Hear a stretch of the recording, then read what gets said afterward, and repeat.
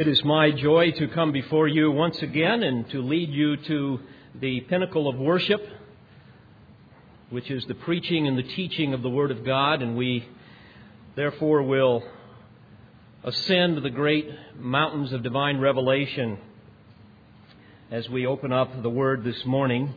And today we are going to behold the concept of the fairness of divine grace.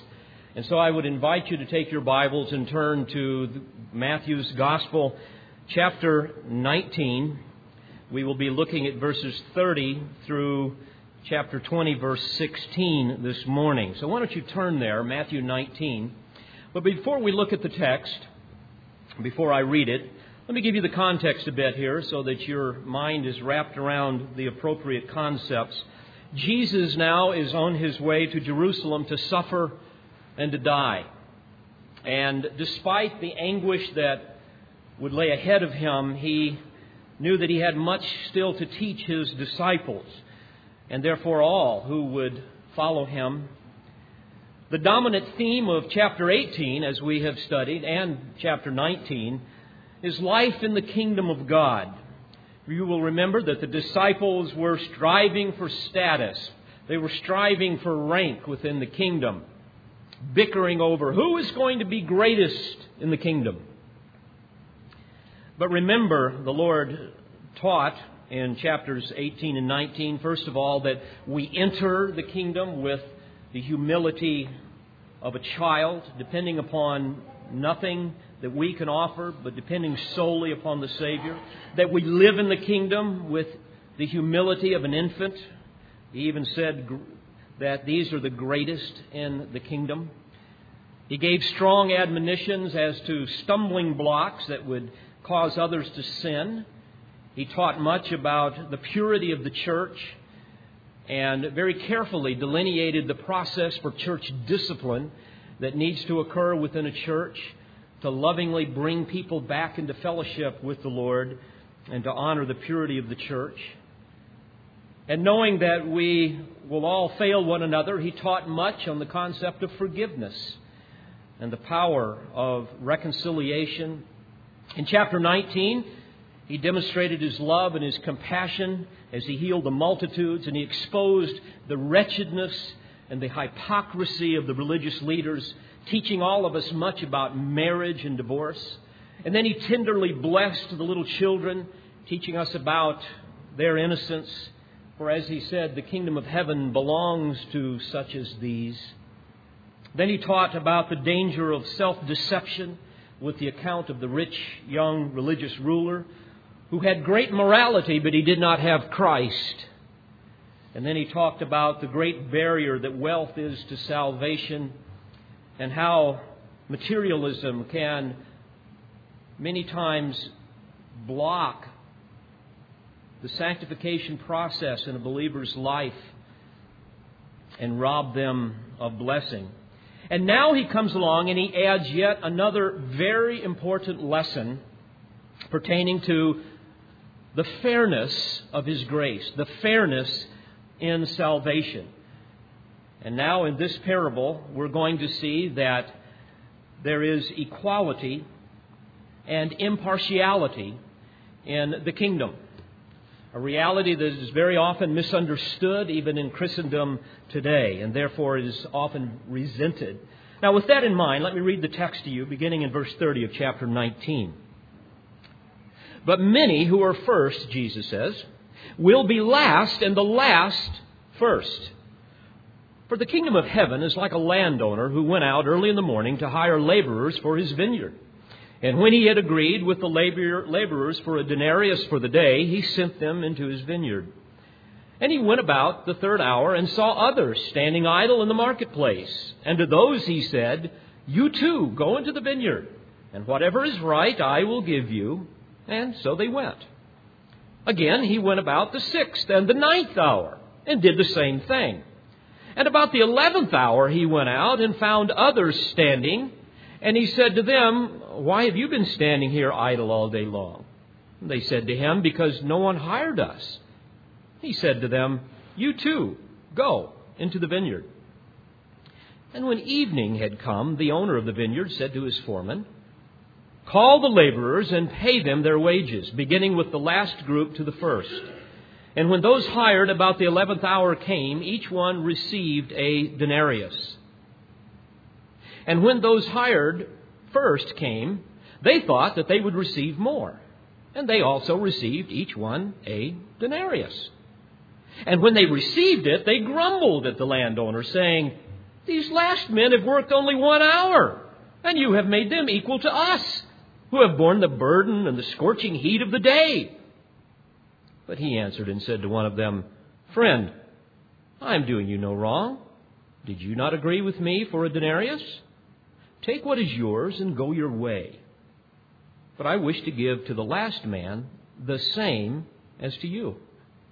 Is it not lawful for me to do what I wish with what is my own? Or is your eye envious because I am generous? Thus the last shall be first, and the first last." This lesson of fairness and impartiality and equality in the kingdom is one that the Lord knows the disciples need to understand. One that they have still not learned. You will remember in the first verse of chapter 18, they're again bickering over who's going to be greatest in the kingdom. In fact, soon after the Lord instructs them in this parable, we're going to see probably next week that Jesus is describing the horrors that's awaiting him in Jerusalem. And then in chapter 20, suddenly the mother of James and John comes along and puts Jesus on the spot. And in verse 21 asks, "Command that in your kingdom these 2 sons of mine may sit, one on your right and one on your left." The text goes on to say how that it caused the other disciples to become indignant. And a couple of weeks later, even in the upper room that we celebrated here this morning, the text tells us that they were bickering as to which one of them was regarded to be greatest. So this was a very important lesson. So the parable before us was a much needed admonishment to the self-centered, self-absorbed disciples. But my friends, I fear again that the sting of the lash falls on all of our backs, because we all have a proclivity to see ourselves more highly than we ought. We are all filled with pride at times, and many times we struggle with jealousy. So, what is the meaning of the parable? What is the Lord saying? Well, first of all, let's understand the setting. Certainly the disciples understood this parable in terms of the illustrations. And the Lord would always use very common earthly illustrations to teach spiritual truths. And of course, the central theme of this parable is the idea of fairness, of His grace, and so on. And you want to be very careful when you study parables. Parables are never intended to parallel every nuance of Bible doctrine. And you want to be careful that you don't sometimes force meanings that aren't there. That's a very dangerous thing to do. But they understood that vineyards of that day required a lot of work. You would have to dig the terraces on the slopes of the long and rather steep hills. They would erect little walls around these terraces. They would many times have to bring in topsoil from below so that they could plant the vineyard. In the summertime, they would have to cultivate. They would have to prune the trees so that they would bear more fruit. And then at harvest time, obviously in the fall, they would have to harvest. And so the landowners needed to hire day workers in order to accomplish these things that would occur periodically throughout the year. Now, the day workers of that day are similar to day workers in other parts of the world today. They were the poorest of the poor. In fact, they had to work to live. And if they didn't get paid even that day, they wouldn't have anything to eat. So what happened in that period of history, as it does even today, landowners would go to a public place and they would find day workers waiting to be hired for that day. They would gather in a public place, desperate to be hired. I remember when I lived in California, I would go in to teach there at the Master's College, and there was a place where I would pull off the interstate, and I had a pickup truck, and there would be, seriously, at least 300 Hispanics standing on the corner wanting to be hired. And if the light wasn't green and I had to stop, they would swarm my truck because they would think that I was a contractor or something. And I'd have to go, no, and then they'd back off and they would be all sad. So I know very well what that feeling is like with day workers. Well, in chapter 20 and verse 1, we see that the landowner goes out early in the morning to hire some day workers. And this probably would have been about 5 o'clock in the morning because their work day started at 6 a.m. And in verse 2, it tells us that he agrees to pay this first group 1 denarius for the day's work. By the way, that was reasonably good pay. That's what a Roman soldier would get paid. So that was really good pay. And in verse 3, he comes back at the third hour. So he comes back at about 9 a.m. And he sees others standing there, and he agrees to pay them. And he says, I'll pay you whatever is right. And they trusted him. And they never anticipated that they would get a full day's wage, but we see that they did. And in verse 4, he comes back at the 6th and the 9th hour. He comes back at 12 o'clock and even at 3 o'clock, and he does the same thing. Verse 6, then he comes back at the 11th hour, at 5 o'clock. Now, the workday's over at 6. And there's still some guys standing around there. And he finds them and sees that they need work, and he hires them. And then evening comes, and in verse 8, he says to his foreman, call the laborers and pay them their wages. By the way, again, this was crucial for their survival. In fact, in the Mosaic Law in Deuteronomy 24, verse 15, we read that you shall give him his wages on his day before the sun sets, for he is poor and sets his heart on it, so that he may not cry out against you to the Lord, and it becomes sin in you.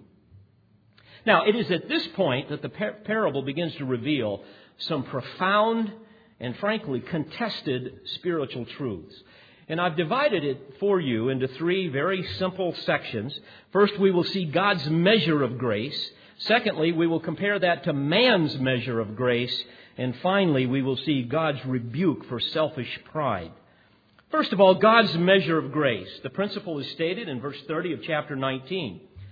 But many who are first will be last, and the last first. And then the principle is demonstrated in verses 8 and 9, where he talks about call the laborers and pay them their wages, beginning with the last group to the first. And when those hired about the 11th hour came, each one received a denarius, even though they worked 1 hour. Now, folks, you must understand this. The vineyard represents the kingdom of heaven, those that are united to God through faith in Christ Jesus. The landowner is God the Father. The foreman is the Lord Jesus Christ. The laborers are those who believe in Christ. And the day's labor in the vineyard symbolizes the life of a believer as we endeavor to toil in faithful service for the master for the wages that the master has promised to pay. And the denarius symbolizes eternal life in the glories of heaven. So what Jesus is saying is that every person, now catch this, every person who places their faith in Christ receives the same eternal life. It makes no difference if you were saved early in life and you served faithfully all of your life, you're going to receive the same salvation as a person who came to Christ on their deathbed. In fact, if you think about it, the thief on the cross will enjoy the same indescribable glories in heaven as the Apostle Paul. He will have the same glorified body. He will have the same inheritance. You see, all of us are equally joint heirs with Jesus. We will all have equal access to God. All will be able to fellowship with Him. Folks, there are no second-class citizens in heaven. There are no cheap seats. There's no rear of the bus for certain Christians. If there were, many of us would be there, right? Well, obviously this was hard for the disciples to swallow, because remember, they're all jockeying for a position. Beloved, please understand, theologically, we are saved totally by grace, through no merit of our own. The Holy Spirit breathes life into a spiritually dead corpse. We have been justified through the righteousness of Christ. We are sanctified by the blood of Christ, not our own. We will be glorified someday by the resurrection power of God, not our own power. Every sinner receives the same portion of grace when he is saved. No one can say, well, I was not as bad as so-and-so, And so I deserve more. Wrong. I mean, folks, we were all dead in our trespasses and sins. And, excuse me, but dead is dead, all right? Dead is dead. Therefore, there is absolutely no basis for any special treatment. None of us deserve heaven. In fact, the chasm between our sin and God's holiness is infinite. Even our righteousness is like what? It's like filthy rags. Now, please understand, this is not referring to the rewards that a believer has in heaven. This is referring only to salvation. You remember, there are rewards that we will have in heaven at the Bema seat, which is called the judgment seat of Christ. The Bema is the elevated platform like you would see in the Olympics. We read about that in 2 Corinthians 5 and verse 10, where the Spirit of God admonishes us through the Apostle Paul to live godly lives, because there it says we must all appear before the judgment seat of Christ. That's that Bema seat. That each one may receive the things done in the body according to what he has done, whether good or bad. So although our sins were judged on the cross, what we do in our Christian life out of love for Christ is being divinely measured. It will be tested by the refiner's fire at that particular judgment for believers. And then we will be rewarded accordingly. That's in 1 Corinthians 3:13. We read there that each one's work, referring to believers, will become clear. For the day will declare it, because it will be revealed by fire. And the fire will test each one's work of what sort it is. If anyone's work, which he has built on it, endures, he will receive a reward. If anyone's work is burned, he will suffer loss, but he himself will be saved, yet so as through fire. So the believer's rewards are individual. And these rewards will determine the nature of our service throughout eternity. And we will receive our reward at His second coming. Jesus said in Matthew 16 that the Son of Man is going to come in the glory of His Father with His angels and will then recompense every man according to his deeds. But here in this parable, the parable of the landowner, Jesus is referring to the overall glories of heaven that are common to all saints. All believers receive the same inheritance. We all inherit the same kingdom. Regardless of the length or even the nature of our service, we all receive the same kingdom. Whether we're mature or immature, whether we're faithful or immature and lazy, whether we died a martyr's death or we wasted our spiritual opportunity all through our lives, we're all going to get the same kingdom. However, those who have wasted opportunity and have lived, shall we say, carnal lives will forfeit blessing. They certainly will experience that in this life, and they will forfeit reward in the next. But all who have been reconciled to God through Christ have been declared righteous and will inherit the same kingdom. That's God's measure of grace, number one. Number two, we have to compare this with man's measure of grace. Now think about it. Because man's measure of himself, of his goodness, is hopelessly biased in his favor, his measure of grace is also going to be equally warped. You see, it is our nature to think that we deserve far more than what we do. So, verses 10 and following, when those hired first came, they thought they would receive more.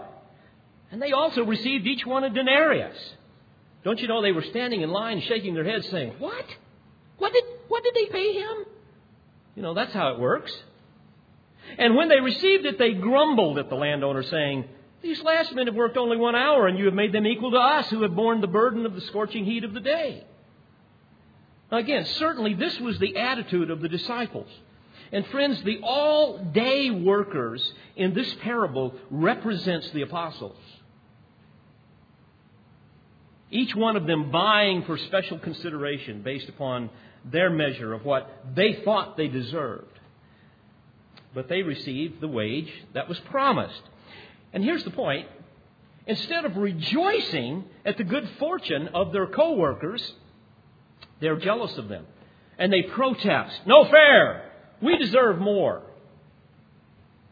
Beloved, we need to be thankful that we don't get what we deserve. Because we don't deserve anything but condemnation. That's why we rejoice in grace. Now, some people will say, oh, what an offensive thought. I mean, this preacher is a knuckle-dragging Neanderthal that has no idea about the importance of self-esteem in a man and he just doesn't understand the goodness of man. Well, folks, as I read the Scriptures, I see a holy God and I see a sinful man. And as we were talking about earlier, as we partook of communion, that's why the Lord Jesus had to come and to pay the penalty, to be the satisfaction of divine wrath. We could not pay it. Well, such are the words of a fool. You see, only a fool has no comprehension of the holiness of God and therefore has no comprehension of his own sin. And friends, again, trying to grasp the transcendent otherness, the holiness of God, would be like trying to, well, it would even be greater than trying to describe a star on the most distant galaxy and explain what is there and its makeup. Because again, there is an infinite chasm between our biased perception of who we are and the infinite holiness of God. And yet, as we see in this parable, even for believers, many times we have a tragic overestimation of our self-worth. And many times this causes us to question God, to question His fairness. Hey, no fair! We worked hard all day in the scorching heat here. And you say, well, no, I'm glad, sorry, Pastor, I'm not that way. Oh, really? Well, try this on for size. Have you ever complained? Have you ever been discontent with your lot in life? And suddenly within your heart you're saying, Lord, I don't deserve this. I deserve something better than what I'm getting. Or have you ever been jealous or envious of perhaps somebody else in the church? Thinking, I deserve that and you don't. Or have you ever been filled with selfish ambition, demanding your own way? God, if you don't give me what I want, I'm just going to go out and take it. Or have you been unforgiving and bitter? And you're saying, you know what, I deserve a little justice here, so I am going to take the sword of divine justice out of the avenger's hand and I'm going to take it into my own hand. Or have you ever resented the fact that God saves certain people? Have you been like the day workers that should have rejoiced at the other workers' good fortune? I knew of a situation where this lady's father came to Christ on his deathbed. And I'll never forget what she said in anger. She said, I don't want to go to heaven if he's there. She hated him so. Remember, Jonah was the same way with the Ninevites. He did not want those people to come to a place of faith in a merciful God. But beloved, if the angels in heaven rejoice at a sinner that repents, shouldn't we? Of course we should. Many people resent, for example, the doctrine of sovereign election that is so clear all through Scripture. And people will say, it's just unfair for God to choose some and to not choose others. And yet, the Lord anticipated this, and that's why we have many texts of Scripture, especially Romans chapter 9, that is dedicated to that very attitude where somebody thinks that God is unfair in the way He dispenses His grace. And there's where you will recall that He says, and this is a paraphrase, are you going to find fault? Are you going to try to answer me, God says? Will the thing molded say to the molder, why did you make me this way? The point is simply in that passage that there is an infinite chasm between our understanding of God's sovereignty and the reality of what He does. We can't understand that. And that's why He uses the analogy of a clay pot having somehow the gall and the ability, which is ludicrous, to be able to say to the potter, hey, I don't like the way you made me. That's how silly it is for us to even question a sovereign God and to question the fairness of anything that He does. Let me digress for a moment. You know, I've noticed something very sad that is occurring in evangelical Christianity today. Many people come to Christ seeing Him as their blesser before they see Him as their Savior. They come to Him solely for what they're going to receive, not because they really love Him and they're captured by His glory and His holiness. Here's how it goes, if I can give you a progression. People have a natural sense of self-love, and we tend to be obsessed with our happiness far more than the glory of God. And because of that, we reinvent a God of our own liking. A God that's going to kind of wink at sin, and one that is going to just kind of blubber over His creation. One that just loves us so much, He's going to do all of these things for us. And so we begin to think to ourselves, my goodness, if God is making over me like He is, you know what? I think I'm going to love Him in return. I'm going to love Him because, after all, He's loving me. So I didn't know I was so great. And so what I'll do now is I'll just kind of wait for all of these blessings that He wants to give me to come pouring in. And then, driven by self-conceit, many people find themselves rejoicing in their newfound treasure of divine blessing. And they begin to kind of strut around proud at how much God loves them. And they become smug with how God has exalted them to this place where He's going to give them all of these wonderful things. That becomes the preoccupation of their mind. And then, because they perceive that all of the benefits of salvation are for their exaltation rather than Christ's, their imaginations become filled with all that they have discovered, all that they have attained. Because after all, they have accepted Jesus. It's not that He has bestowed His grace upon them. And then you find many times believers, maybe some of them are, certainly some of them could be, many of them are not. But you find them babbling about all the special way God blesses, and they're always speaking privately to God and God to them. You know, God told me this and God told me that. And I said, but God, what about? And then God told me this. And on it goes. Talking about all of these private conversations with God. Nothing more than illusions in their mind that fortify their perception of their special status. And since it is out of the abundance of the heart that the mouth speaks, as Scripture tells us, their speech is always about their special status before God, betraying their obsession with self-love. They're always getting prophecies, little special miracles, little private miracles, and you will hear about their experiences all the time.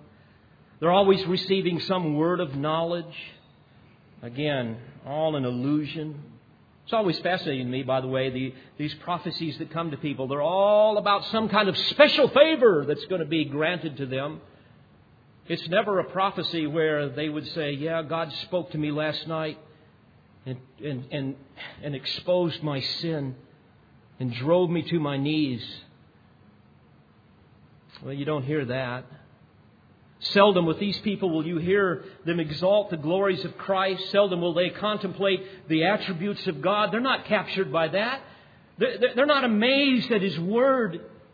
They're not awestruck with the precision of doctrine that glorifies God. There's no longing for the Word because Christianity is all about me. Me. Me. And because of their infatuation with self, they tend to jettison Bible doctrine. And their worship and their theology becomes self-centered, not God-centered. And consequently, these deceptions, these illusions, these things in their imagination banish them to a fool's paradise. And they build a castle in the air. But folks, for the true saint, for somebody that truly comes to Christ, you don't come to Christ, first of all, thinking of all the goodies you're going to get. You come because you're overwhelmed with His holiness. You're overwhelmed by His glory. And you love Him because of who He is. Not because of somehow you think that you're so great that He is loving you this much. Well, if He's going to do that for me, I guess, if He's going to make over me, I'll just make over Him too. That's the subtle danger of it all. For the true saint, the foundation of salvation is in the glorious perfections of a God that is holy. A God that is totally other. And a true saint discovers first the majesty and the excellency of the Lord Jesus Christ. And as they contemplate those things in their heart, He is solely the object of their love. He becomes the lyrics of their song. For the true saint, they are captured again by the precision of His Word. There's no need for imaginary revelations. There's no need for this endless obsession with personal experiences. The voice of Christ is enough. The voice that is found in Scripture. And the true saint will speak much of Christ. For those that truly love the Lord, their delight is going to be first in the beauty of His holiness, as the psalmist says. Not in their inheritance. That's a secondary thing. Yeah, we rejoice in that, but that's not where you begin. That's where you end. We love God for the staggering perfection of who He is, not for the benefits that we're going to receive. Christ's love for us is glorious, but it's a secondary consideration. I thought about this. Actually, it was on the plane last night coming back from California. And I was just immersed in meditating on some passages of Scripture and talking with the Lord. One of the things that occurred to me, and if you can pardon a personal illustration, I try not to do much of this, but I think it fits here. I had time this last week to be way up on the tops of mountains. The peaks were about 10,000 feet high where we were at with snow on them. We wouldn't go that high because the cattle weren't that high, but many times we were at 8,500 feet. And there would be times where I would be alone and I'd be, sitting upon my massive steed with all that power between my legs, and you just, feel them catching their breath. And I could look out and I could see the glories of God's creation. I could look out and I could see various wildlife and beautiful plant life all over the place. And as I stand there, I would find myself once again amazed at the glory of God. But you know what? A carnal person or even a non-believer can do that.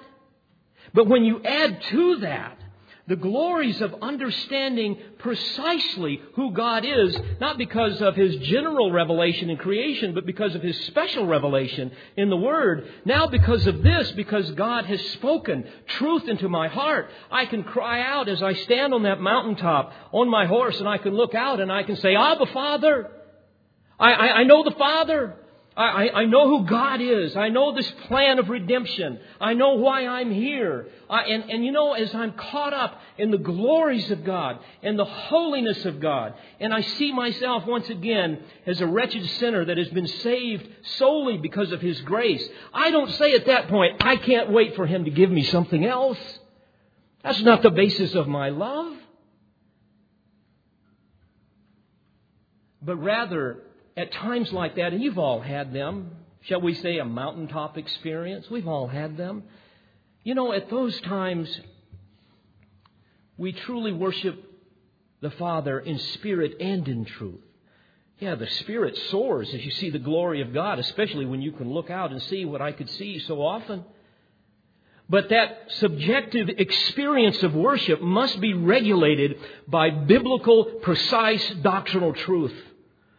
That's what the Father seeks, those who will worship Him in spirit and in truth. And in the context of that, in the context of our understanding, we love Him for who He is, first and foremost, not for what He's going to give us. That's secondary. That's almost forgotten.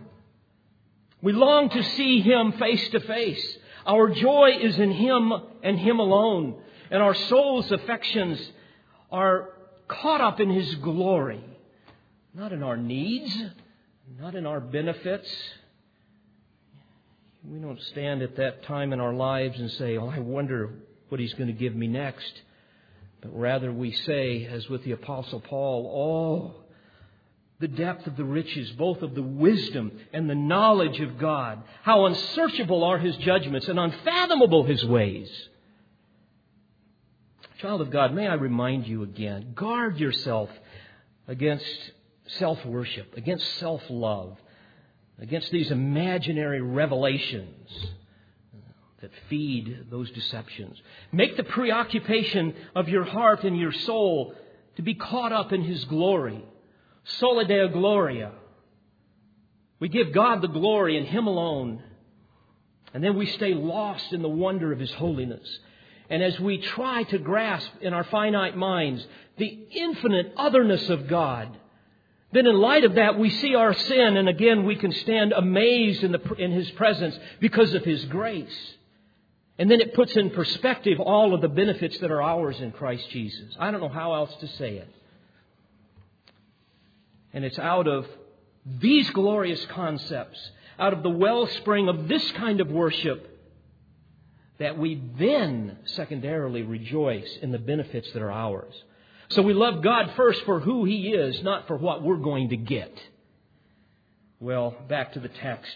We contrast God's versus man's measure of grace, and then we see God's rebuke for the selfish pride. Look at verse 13. But He answered and said to them, "Friend, I am doing you no wrong. Did you not agree with me for a denarius? Take what is yours and go your way. But I wish to give to this last man the same as to you. Is it not lawful for me to do what I wish with what is my own? Or is your eye envious because I am generous? Thus the last shall be first and the first last." In other words, He's saying, don't resent me for my generosity, for the generosity of my grace. Don't be filled with pride and impose your self-centered measure of justice upon me. I mean, folks, that's a blasphemous thought. It reminds me of the Jews that were in Babylonian captivity because of their wickedness. And it's interesting, as you read the Old Testament, you'll find that they were accusing God of treating them unfairly. And in Ezekiel chapter 18, beginning in verse 2, we see how that they would, in essence, shaking their fist at God and questioning His justice. And they would quote this proverb, and I'll give it to you out of Ezekiel 18, beginning in verse 2. "The fathers eat the sour grapes, but the children's teeth are set on edge." And it goes on, and we read how the Lord gets enough of it. And so the Lord replies, "As I live, declares the Lord God, you are surely not going to use this proverb in Israel anymore. Behold, all souls are mine. The soul of the Father, as well as the soul of the Son, is mine. The soul who sins will die." And then later on in verses 25 and 29, He says, "Yet you say, the way of the Lord is not right. Hear now, O Israel, O house of Israel, is my way not right? Is it not your ways that are not right?" Beloved, don't question the fairness and the goodness of God. And we've all got to guard ourselves against questioning His justice in our life. Because pride will inevitably lead to envy, which will lead to jealousy, which will lead to strife. I rejoice when someone else comes to a saving knowledge of Christ, but very often I have found people who don't for one reason or another. Or when somebody else receives praise that you think you should have received. When someone is honored more than you. Charles Spurgeon put it this way, and I quote, "Oh, how some of God's greatest servants have been shriveled up when they begin to swell out with pride and vanity. God blessed them as long as they were feeble and weak and leaned upon His strength. But when they were strong and relied on themselves, there came a dreadful failure. There is one thing which is certain. If you are among the first, you will reckon yourself to be among the last. He that is best thinks himself worst." Well, as we wrap this up this morning, we find various ways of applying this parable to our lives, because this parable reveals some remarkable spiritual truths about God and about us as His people, as believers. First of all, think about this for a minute as we think about what comes out of this parable with respect to us. First of all, we can see, number one, that we are prone to be self-centered. Even the disciples, they were prone to that. We tend to be territorial. We resent anyone, especially if there's somebody new in the church, that is somehow used in a sphere of service where you think you need to be, where they begin to be exalted perhaps in some way. In fact, Paul talked about this in Romans 12 in verse 3. He's talking about the stewardship of spiritual gifts. He says, "For I say, through the grace given to me, to everyone who is among you, not to think of himself more highly than he ought, but to think soberly as God has dealt each one a measure of faith," referring to spiritual gifts that are to be used within the body. Folks, we don't suffer with this problem of poor self-esteem within the church, within the body of Christ. You never hear the Lord coming along and saying, "You know what, you really need to think about yourself much more highly than you ought." No, we're already real good at that. But we also find in Proverbs 16, verse 18, that pride goes before destruction and a haughty spirit before a fall. And all too often, I fear that we're like the all-day workers. We are resentful of others. We're like the elder brother of the prodigal son. Remember when his brother came back? He resented his son. He was offended by his father's welcome. And beloved, we must always rejoice with those who rejoice. The second thing we see about ourselves as we look at this parable is that we are prone to impose our justice upon God rather than submitting to that which we do not understand. Folks, don't ever question the mind of God. Don't ever question Him. I can think of no greater blasphemy. Remember Job? As he suffered and he didn't understand it, he gradually became more and more convinced that he was being treated unfairly. He began to complain and challenge. Boy, wouldn't we all in a situation like that? Challenging God's wisdom, challenging God's justice, demanding an audience before God. You will recall as you read Job that God finally silences Job by intimidating him with His glory for a number of chapters. And then He challenges Job to respond to His infinite wisdom out of Job's infinite ignorance. And He says, "I will question and you answer me." And He goes through all of these things. And finally, in chapter 42 and verse 1, then Job answered the Lord and said, "I know that Thou canst do all things, and that no purpose of Thine can be thwarted." And he went on to say, "I have declared that which I did not understand, things too wonderful for me, which I did not know. I have heard of Thee by the hearing of the ear, but now my eye sees Thee. Therefore I retract and repent in dust and ashes." Beloved, His ways are not our ways. The secret things belong to the Lord. There is not one single Bible doctrine that we can understand. Not one single one. We understand only enough to understand what the Scriptures tell us. I have no earthly idea how God could speak something into existence. And on it goes. Well, we also see in this parable some important spiritual truths about God. Let me give them to you quickly. First of all, we see that He is gracious without partiality. And again, aren't you glad we don't get what we deserve? Oh, I am. Indeed, there is no partiality with God, Paul said in Romans 2:11. You see, like the landowner, God's grace has nothing to do with what we deserve. Nor does it have any relationship to the amount of work that we do. He always gives lavishly, far more than we deserve. In Colossians chapter 3 and verse 24, we read that from the Lord you will receive the reward of the inheritance. It is the Lord Christ whom you serve, for who does wrong will receive the consequences of the wrong which he has done, and without partiality. And this is why Paul would later on rejoice, referring to himself as the chief of sinners and the least of all the apostles, not worthy to be an apostle. Secondly, we see that God is the one who seeks to save those who are willing. Those workers that came out, those were the ones that were hired. And we know that God is ever vigilant to seek and to save the lost, for He is not willing for any to perish, but for all to come to repentance. 2 Peter 3:9. Indeed, Jesus promised that the one who comes to me, I will certainly not cast out. Thirdly, God is compassionate to those who recognize their need. Again, what tender mercy He demonstrates to those who are broken of spirit, who are contrite of heart, who recognize their spiritual bankruptcy, who like a beggar humbly cry out for mercy and for grace.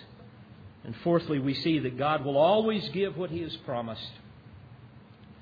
The reservoir of His grace will never run dry, dear friends.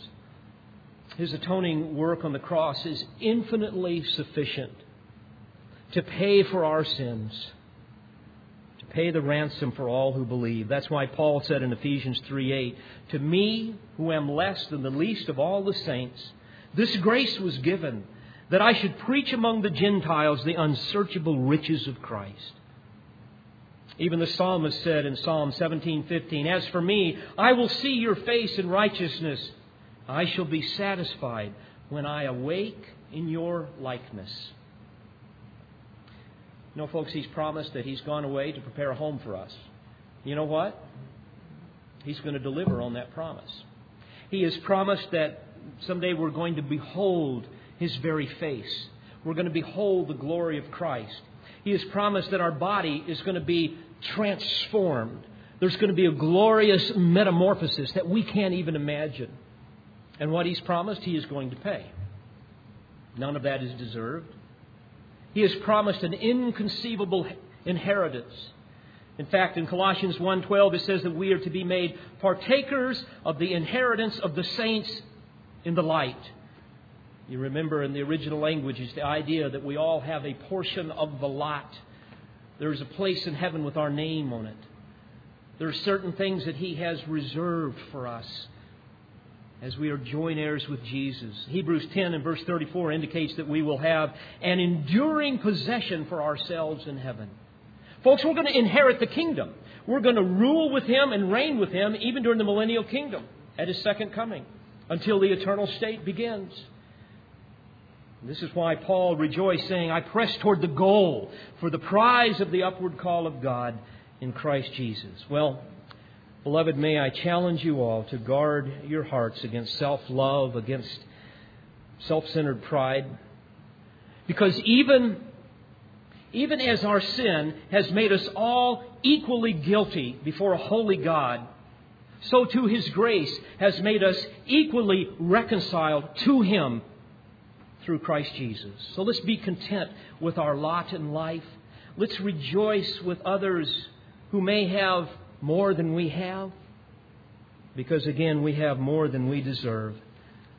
And may we never attempt to put the infinite purposes of a holy and a sovereign and a gracious God in some kind of a box of our own making, be it theological or otherwise, because He is God and we are not.